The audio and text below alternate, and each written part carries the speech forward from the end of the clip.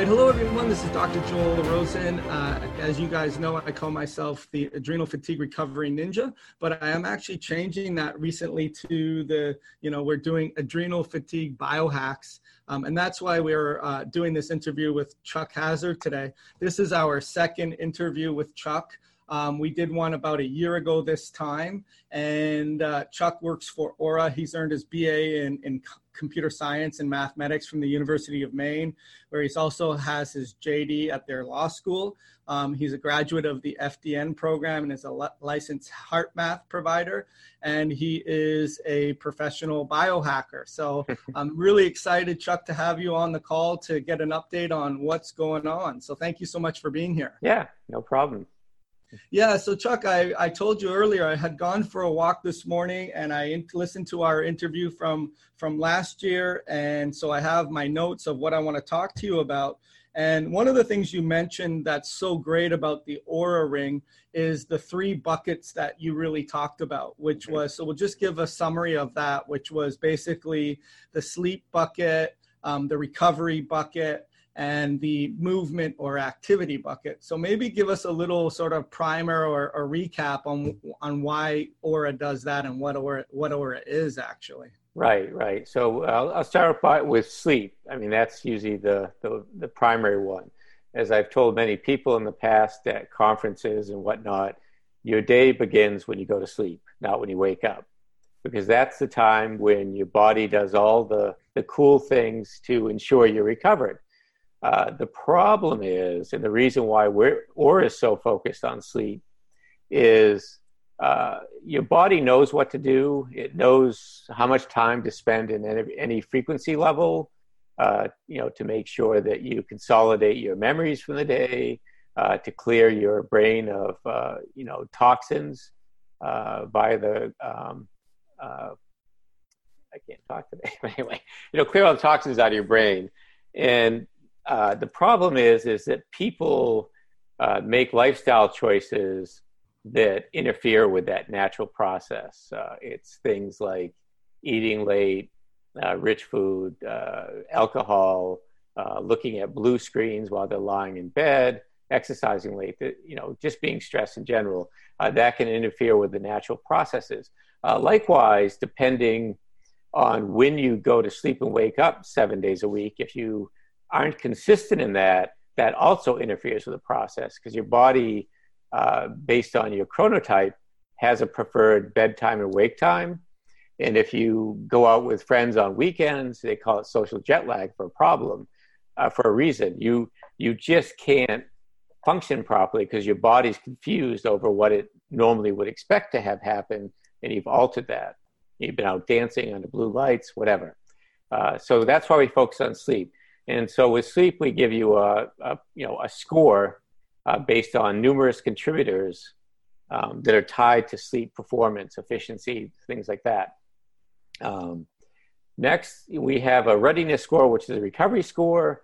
That also is based on several contributors, and that indicates have you recovered completely from the previous day? Yes or no. And it's 0 to 100 score like sleep. I doubt anybody has ever gotten 0, but it basically gives you an indication, am I prepared for the day ahead of me? And you might make some choices about, well, I've got a podcast to do, or in 20 patients to see today, I guess I won't exercise because if I do that, I'm definitely going to be drained. And finally, we have an activity score, and this is based on a holistic view. It doesn't necessarily fit into the athlete model. And go for it every day kind of model, but it's more of a holistic view. Are you exercising too much or too little, and finding that sweet spot based on your, everything else you're doing, like your sleep and readiness and all that stuff. And the activity goal is akin to what the U.S. government now says, about 150 minutes per week, active minutes. But we actually provide a calorie goal in how that translates into something that people can easily comprehend, which is walking. So for today, if you want to meet this goal, you would have to walk at this far. We will be tweaking all these things as we go along to make it even more meaningful to the users of the ring. But that's it in a nutshell. It's really good. So to simplify, Chuck, basically it's a wearable device on your finger, which, Yeah. I think studies have shown, and you may have even mentioned this to me last interview, that the recidivism rate, or just the dropout rate on other trackables, makes the Oura Ring so much more appealing. But on top of that, how it processes information and data points every second, how much actual information goes in there, Right. from temperature to heart rate variability to movement to wakefulness and restfulness. But ultimately what you just summed up was, we have three major areas that we look at if you're not feeling good or you want to be able to feel better, as is the patients I work with, as you know, are burnt out, exhausted, and looking for more information than, hey, like your blood tests look perfect, right? And Right. even though they don't feel perfect. So, we have a sleep score, we have an activity score, we have a recovery score. So all are really important for anyone that wants to improve their energy levels. As far as sleep goes, maybe just some of the nuances that you can share with us based on your coaching and your own tracking and your lifestyle. What are some of the common sense stuff and not so common sense stuff that will improve those sleep scores? Right. So I probably shouldn't say this, but I do say it all the time. I don't think people should focus as much on sleep stages as a lot of the marketing says you should. There's no science to support it. The science really is, research, sleep science is based on REM and non-REM. And sleep doctors focus on the breakdown of non-REM further. As I said before, if you don't get in the way of your body, it'll do what it's supposed to do. And there are no firm demarcations between awake time or light sleep and deep sleep. Your body doesn't care about that. But anyway, so what I focus on is total sleep time. It's good 7 to 9 hours, and that's of actual time sleeping. I also look at consistency, and I'm really good about that when I go to bed and when I wake up. And again, Oura tells you that, gives you a recommendation on optimal time to go to bed, and that's based on identifying your chronotype by when you get the highest scores. And then I also look at like how fragmented my sleep is. Like, did I have a lot of awake times during the night? And that's usually a sign to me that something's going on, like a tick bite, infection from a tick. Right. Because something's disturbing my sleep. It also could be environmental things like noise. Was there something going on in your neighborhood, or light? Light sources that aren't in your house normally, but somebody next door is doing work at night in their yard, whatever. But those are the big things I look at is consistent time to go to bed and wake up, the amount of sleep, and the fragmentation are big things. I don't focus on how many minutes of deep sleep did I get. Yeah, no, I would have to agree. Actually, Chuck, I look at my sleep score last night. I had 2 hours and 19 minutes of deep sleep, which was 30% of my sleep. And just sort of like, as you mentioned earlier, N equals 1, knowing yourself, like not complicating the matter and say, okay, hey, I'm not feeling so great.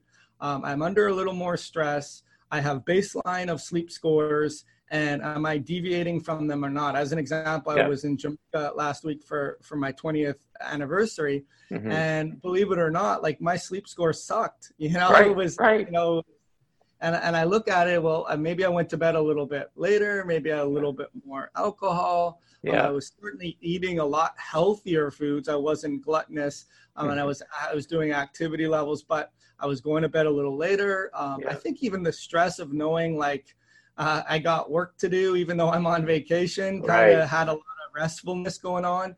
And also just not having my wind down performance of taking my phone away, putting on my blue blockers, all of that stuff contributed to a less efficient sleep. So it's not just going to be straightforward in terms of, okay, you're on vacation, you're going to sleep better. You're not. I mean, you have to know these variables, and to track it is to know it. So good insight on your part. I would add also the fact of getting like you mentioned last time, getting the cell phone out of your hands before bed. Yes.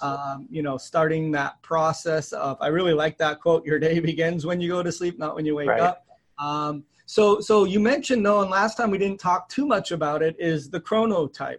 So let's talk a little bit about that and how the Oura Ring and your data tracking and you're raising the antenna of what is going on with your body, how that works and what it is. What is the actual chronotype? Well, I think I mentioned last time we were talking, Michael Bruce's book, The Power of When, he identifies 4 chronotypes from his work with insomniacs. The wolf, the bear, the dolphin, and what was the other one? Wolf, bear. Bear, lions, of course. And so just in a nutshell, the wolves tend to be the people that like to work really late, but don't like to get up in the morning. And so they were like the people that watch over the village, you think of, way back in time, to make sure if somebody invaded, they could fight them off or whatever. Then the lions take over. They're the people that like to get up really early in the morning and get most of their work done in the morning right off, because they tend to fade in the afternoon. A lot of executives of that come from that bunch. The bears tend to be the worker bees that do most of the work. They're pretty solid, high energy throughout the day. And he defines when you should eat depending on these chronotypes. And then the dolphins are the alarm system. They're the real light sleepers. My wife's one of those, and if a stick broke, they would be the alarm system that would announce that somebody's invading. In fact, there are probably infinite types of chronotypes. It's like in your cells, you actually have cells that are like clocks almost. So there's clocking in each cell that defines your chronotype, and there's a lot of research on how do you identify some of these chronotypes from what's been discovered. And I think they got a Nobel Prize on this. The first thing we did is what I already explained, is we look at when you get the high sleep scores, how those correlate to when you went to bed. That's like the first, work on that we've done. We're also going to start looking at, temperature curves during the night from the sensors we have, and to see how we can maybe use that to further enhance what somebody's chronotype is. So this is work in progress. It'll take a lot of research and confirmation for sure. But that's what we're looking at right now. And we won't get it exact, but we could probably get pretty close to it and help guide people to artificial intelligence, machine learning, like look at when you should exercise. That gives you the optimal sleep and recovery. There's another way to do that. When you should eat, we can get into those sorts of things based on the latest research. Yeah, I mean, I think that it's useful in a couple of ways. Number one, the analogy I would use is people always ask me what's the best diet, and I do believe that for me, and I do believe that you can customize it to that person, but there still are some absolute truths that everyone should do. And it's kind of the same thing which you touched on last time, is the 3 main things is total number of sleep. Like we've been seeing that, hey, 7 to 9 is that range where we like to see you in bed. And the Oura Ring, as you've mentioned, has not just time in bed, but the actual amount of sleep. And we're saying 7 to 9 hours of actual sleep. Right. Obviously, between 12 and 3 is that peak time where you should have peak point.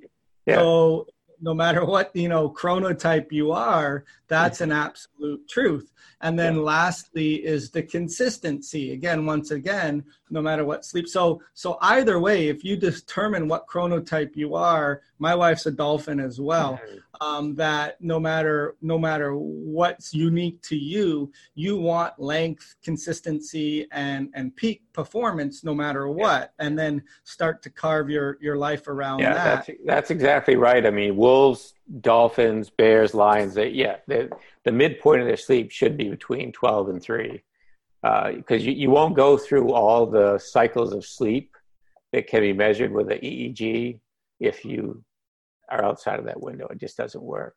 Right. And go ahead. Well, So you might get a lot of deep or non-REM sleep and no REM, depending on when. Most REM happens in the morning. So if you get up like at 2 a.m. to go running in the mountains with your friends, you're probably not going to get a lot of REM sleep. Likewise, if you out partying and go to bed like at 1 o'clock, you're not going to get, well, you may think you get deep sleep. It'll show up on most wearables, but you're just paralyzed until your liver starts dumping the toxins. Yeah. Yeah. Well, I think there's a dichotomy there in terms of you have to balance why you're doing all this biohacking or data tracking. Like why? Like what's the big why? You want to improve. Like I want to feel better. I want to not be, I don't want to be dragging. I don't want to be exhausted. I want to have more quality of life. Yeah. But on the flip side, you have that slippery slope of knowing too much, where that takes away from that too. At the end of the day, we want to see certain trends, but there are some really great talking points in terms of what Oura's done with their algorithms in terms of sleep. Like we look at how long it took, how efficient it was, what time you did it at, how long it took. So maybe talk about some of the basics that have to happen for you to have a good quality sleep, like your resting heart rate, your temperature, and things that can really mess that up no matter what chronotype you are. Right. So, I mean, the metrics that, just jump out at me when I look at somebody's data on whether it was even possible for them to have good sleep or not is their heart rate. And that's one thing we look at is when is your lowest heart rate? If it's in the beginning of the night, good. If it's in the second half of your sleep and you can see it's like a ski slope, that means you were revved up. Again, it was the alcohol, late exercise, late meal, whatever, stress, blue light exposure. And so that's the first thing I look at. But for really healthy sleep, starting out with when you go to bed, how long does it take for you to fall asleep? Now, one thing, a lot of people like to go to bed and read books and, look at even if they have blue blockers in or red light tinting on their cell phone, bed is for sleep only, right? I mean, other things can be done too, but you should not go to bed until you're committed to going to sleep. And if you fall asleep too quickly, like a really low latency, that means you're overtired. You're probably overexerting yourself. You're just exhausted. So you don't want to fall asleep too quickly, like fall asleep on the couch kind of thing. But, it shouldn't be 30 minutes to fall asleep. You should go to bed when you're finally committed to go to sleep. And likewise, most of the experts will say, if you wake up in the middle of the night, get out of bed. Some people grab a book and start reading again before they get sleepy. No, get out of bed, go to a chair and read the book until you're sleepy again. Then go back, because you start associating the bed with being awake. And that's insomniacs have that problem, right? So latency, look at, you already mentioned, the time in bed, how much of it were you actually sleeping, which is efficiency. And you can use that number as instead of looking at how fragmented your sleep is, you want to have the efficiency as high as possible. That means you had very restful sleep. And I'm not going through all the other contributors, but those are the big ones. Those are really important things for people to know, because ultimately the circadian rhythm is what dictates, many processes in your body, from your immune system to your stress response to your detox pathways to your microbiome, to everything else in between. Well, it's like your the chart back you. It's like another layer above your DNA, right? All this bacteria your body's made up from, they want to do things a certain way. And then lifestyle and environmental factors screw them up.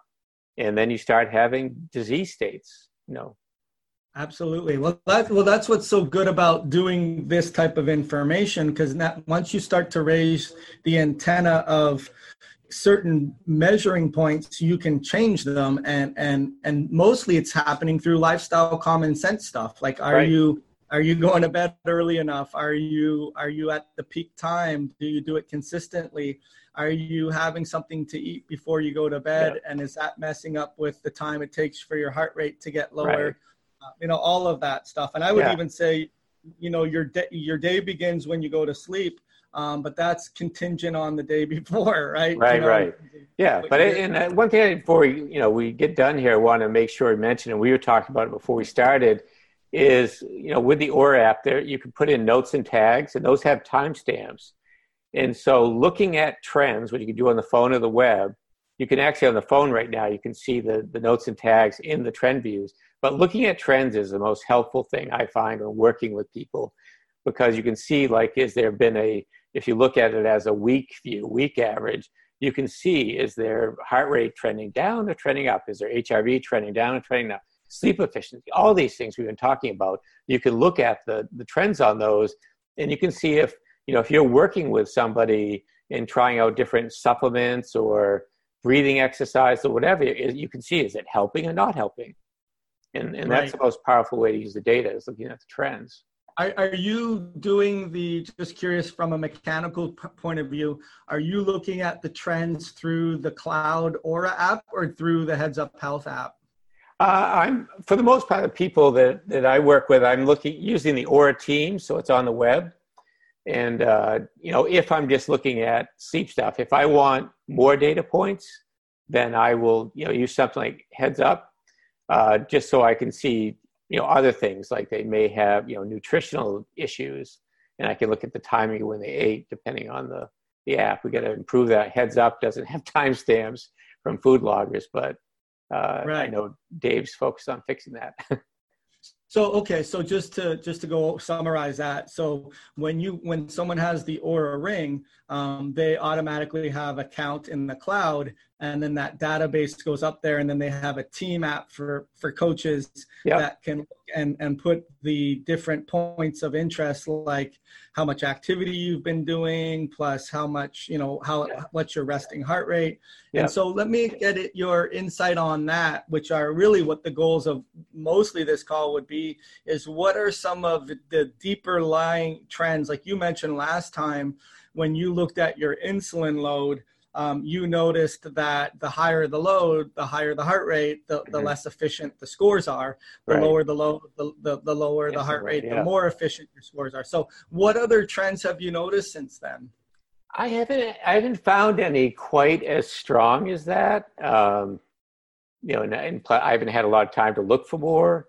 That was just, I just tripped across that one. I don't know how I thought of comparing that to overnight heart rate, but I've mainly been looking at, trying to look at different timing of different issues like sleep, food intake and alcohol, to see how that affects sleep. And at least for me, from graphing it consistently, I can see that it almost doesn't matter how much I eat or how much alcohol I drink. If I stop at 2 hours before I go to sleep, I get really high scores within reason. Yeah, I'm going to have to put a note on there for my blue blockers because I haven't been tracking that, but I definitely know from going on vacation to not going on vacation, even though you can't really control for being in a different bed. But that being said, I know when I'm home working, and as I like it's dark out, I'm not engineered over the millennia to have a fluorescent or whatever whatever light you want. So I think that's a common sense one. And again, going back to, even though there's really sophisticated biohackers out there, for the common person that's listening to this, you want the absolutes first, and reminders to the very sophisticated biohacker. You want the basics first. And that means, circadian rhythm protection, making sure that when it's light out, you're getting that light. When it's dark out, you're protecting from being exposed to it. Obviously, you don't want to be sitting on your butt all day. You want to be moving around and being active. Also, you want to make sure that if you're pushing the pedal too far down, that you take a break and you allow for recovery. And then the certain nuances will start to play out after those basic things. Because I talk to a lot of very sophisticated people who've had organic acid testing, genetic interpretations, and they're not fixing the issue. And then lo and behold, we find out that they hate their job, their boss is an ass, use my language, They have a little workstation in their bed. They're self-medicating. Yeah, they're self-medicating, and sometimes I say we trip over dollars to save pennies when we're not looking at the main thing that needs to be addressed. So right, yeah. So okay. So as far as just maybe talk a little bit about readiness, because I think that's obviously a marker of if your sleep and your activity levels have been working in the right direction, you'll see a corresponding readiness improvement. So tell us what Oura has done with readiness as a marker, what it means, and potentially other ways that you see that level improve. Yeah, well, I mean, the good thing about all of our metrics, and in particular the readiness, which will be the most the thing coming out in the not too distant future, is we've always tracked nocturnal HRV, but it was never in the readiness score, and there were reasons for that based on the science as it stood. But we look at a lot of things, like even coaches traditionally looked at for athletes. What was your resting heart rate? How was that trending? Your body temperature. If your body temperature deviates too much, you shouldn't be working out, right? And I don't think any other wearable uses body temperature.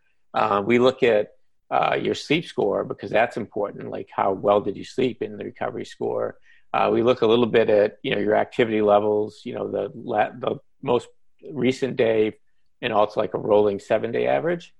But like I said, we are in the future adding, enhancing the readiness score by adding the science-backed way, HRV.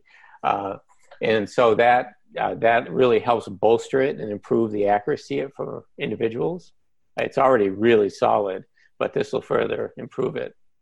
Yeah, so that's in a nutshell. But I know a lot of people, like my wife, and I do it also, is we're both athletes, and I rely on the readiness score to decide if I'm going to work out and how long it will be and how intense, given that I have to work the day, if it's during a weekday.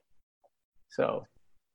Right. And everything we've talked up until now will add to that readiness score. So if you're achieving a lower heart rate at a quicker time in the night, your readiness is going to go up. So as far as how does now the activity burn or any new trends contribute to the overall, not necessarily readiness, but the information that Oura is providing to you. So for example, you mentioned the trends, or you mentioned the ability to do heart rate variability on demand, or even adding in these tags of, hey, I felt this way or that way.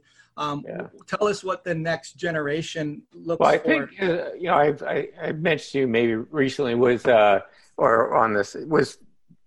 one of the things we're looking at is, continuing with the chronotype thing, is trying to determine the optimal time for somebody to work out based on the chronotype. And again, we can look at, from the activity graphs, how many METs, so metabolic equivalents, how intense those were in the activity graph. We can look at those and then compare that over time to, how well you sleep and what your readiness score was. And so eventually we'll be able to zero in on, for you, not your, somebody else, but for you, when you should work out. And the next step would be not only when you should work out, but how intense.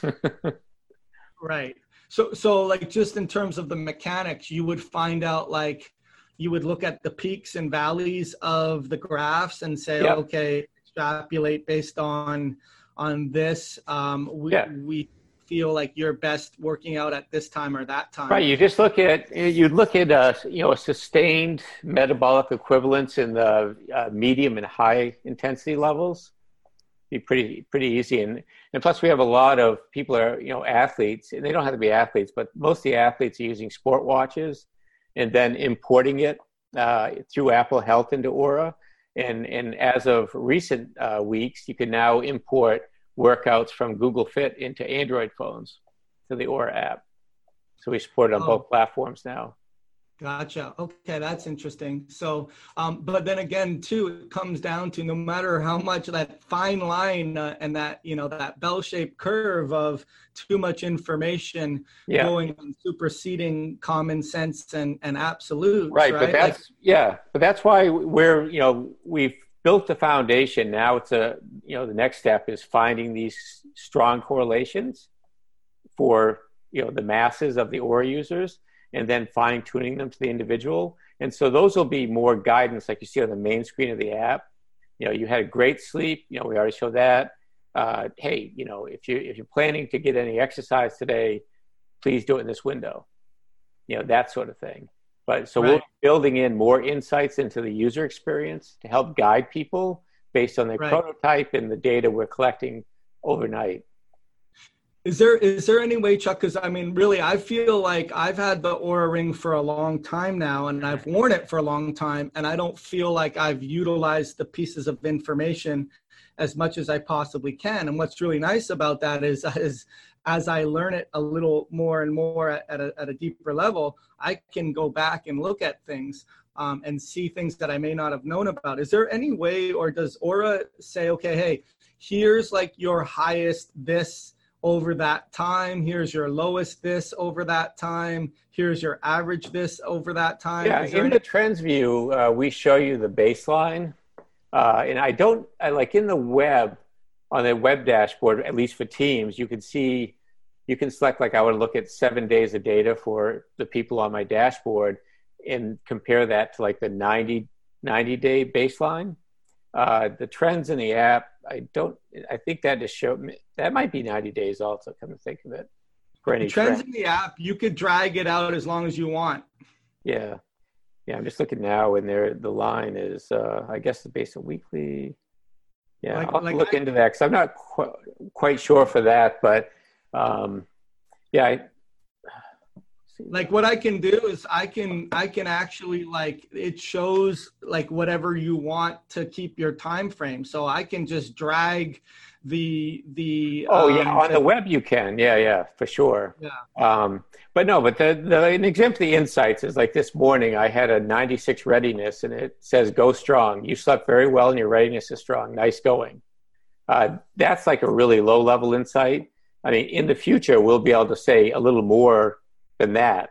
Right. Like, you not only slept well and you're really recovered, but if you are going to work out in this window. That's an example. Oh, that's good. Yeah. I think you're seeing more and more of that, actually, that artificial intelligence. Right. We see that now, as I was telling you about the genetic insights that we're talking about, where you see a homozygous SNP in this area, and then if this, then that, then you start to see things that you could see corollaries for. And I think as data gets more and more expansive, you'll see more and more of that. So as far as any in terms of recovery index or any other data points we didn't talk about, just real quick, the recovery index is what I mentioned already, is when was your lowest heart rate during the night. And so that's what that index is, because it clearly shows consistently if it's too high when you go to sleep that you were naughty. You made lifestyle choices that affected your ability to, because your body, as part of your biology, wants to settle down. When you go to sleep, it wants to settle down. It can't recover if your heart rate's 20, 30 points higher than your resting heart rate. So you do not want a ski slope.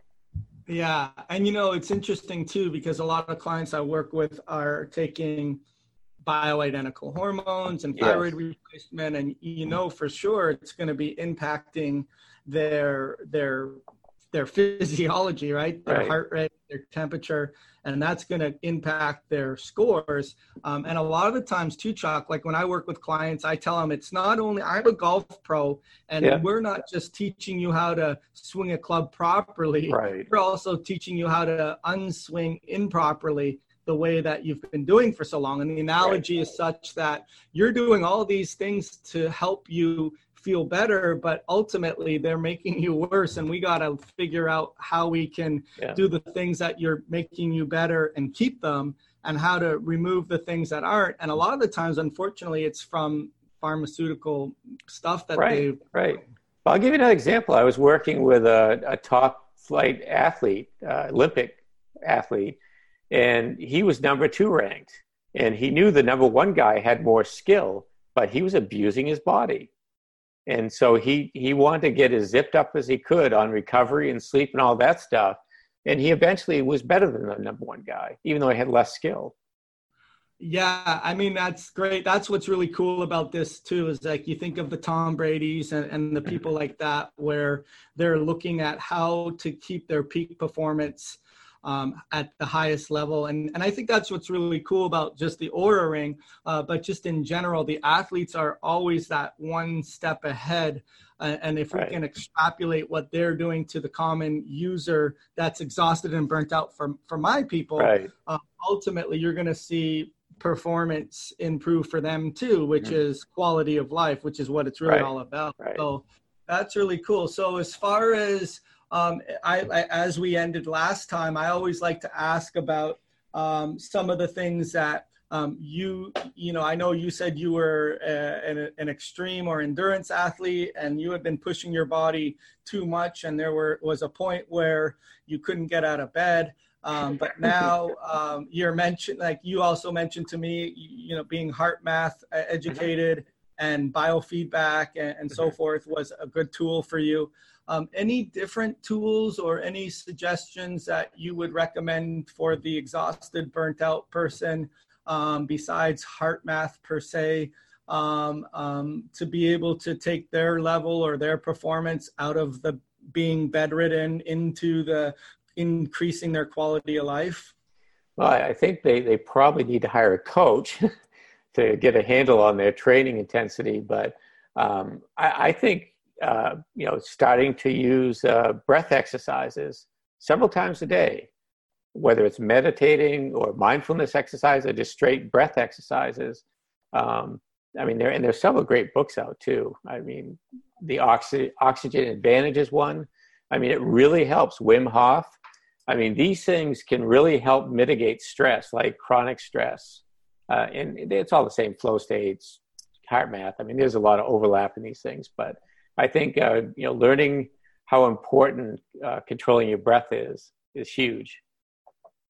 Yeah, I mean, listen, Chuck, so one of the things that I take a lot of flack for are people calling, you know, hey, there's no such thing as adrenal fatigue. And I'm like, that's the way we get you in the front door in terms of knowing that you're burnt out. But if you watch the 350 or so videos that I talk about, basically, I agree that the adrenals are just the window to your stress response. But fundamentally, Chuck, what I tell them is you have a demand and supply problem. You are not producing energy at the demand that you need to. And your supply is lower than your demand. And that's a big problem. But fundamentally, what's going on from a cellular level based on that stress response is your cells are not breathing properly at the end of the day. And that's where you have, you know, cancer as a metabolic disease. And that's how you have this whole cellular respiration breakdown and fermentation of glucose and inefficient flexibility. And at the end of the day, what happens at the 30,000 view foot system level of breathing to control stress is happening at the cellular level as well too. And I think that's really what you're saying is that if you can get your cells to breathe better through lifestyle changes and awareness, and at the 30,000 view foot breathe better, you know, when you have a stressor, then that's all congruent and with each other. Is that correct? Yes, exactly. Yeah. Well, cool, Chuck. Listen, I you know, just before we got on the call, you were telling me about some of the challenges you were having. Yes. That's why my mouth and my brain aren't functioning today. Yeah. Well, I think what you were going to say earlier was when you have that deep REM sleep, you're able to have that lymphatic clearance. Yes, the lymphatic system, they call it in the brain. They weren't sure until it was probably only 5 years ago that we even had something in our brain. That basically your brain matter shrinks and it opens these gaps, and this cerebral fluid just basically washes the toxins out of your brain. It's pretty cool. Yeah. Yeah, that's why it's so important for people that have that, I call it that slippery, or almost like the avalanche, that if one thing's off, then a lot of things are off. And then Right. if one thing's on, a lot of things are on. So if you're getting better sleep, obviously your body is recuperating and Right. regenerating and recovering, but you're also detoxing, repairing, rebuilding, Yeah. you know, That's what I was solidifying. saying earlier. If people get in the way of what their body wants to do, including their brain while they sleep, and it's unfortunate.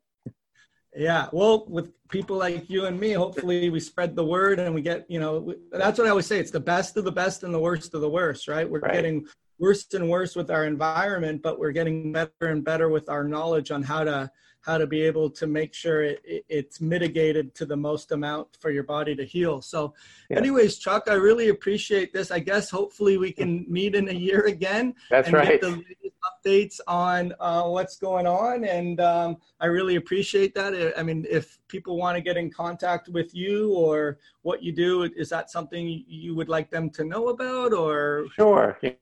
Yeah.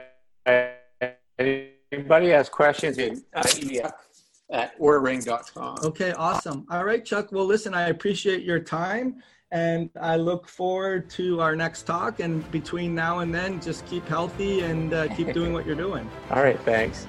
All right. Thank you. Bye. Thanks for tuning into today's show. If you like what you've heard and you're interested to see if you're a good fit to work with our Adrenal Awakening program, here's what to do next. Head to adrenalfatiguesociety.com/apply and book an appointment to speak to our team. Here's how it works. We'll get on the phone for about 45 minutes and get you crystal clear on 3 things. Number 1, where exactly do you want to be with your health and where are you now? Number 2, what are the genetic components that haven't been discovered that are impacting your health? And number 3, what are the environmental triggers that may be overlapping with these genetic components, keeping you from getting optimal health? Remember, getting your energy back just won't happen by itself. You need expert guidance to make that happen. We've helped clients all over the world transform their lives, quadruple their energy, and fix their metabolism, and make the world a better place. To see if you can do the same thing, head to adrenalfatiguesociety.com/apply. I'm Dr. Richard Joel Rosen, and we'll talk to you soon.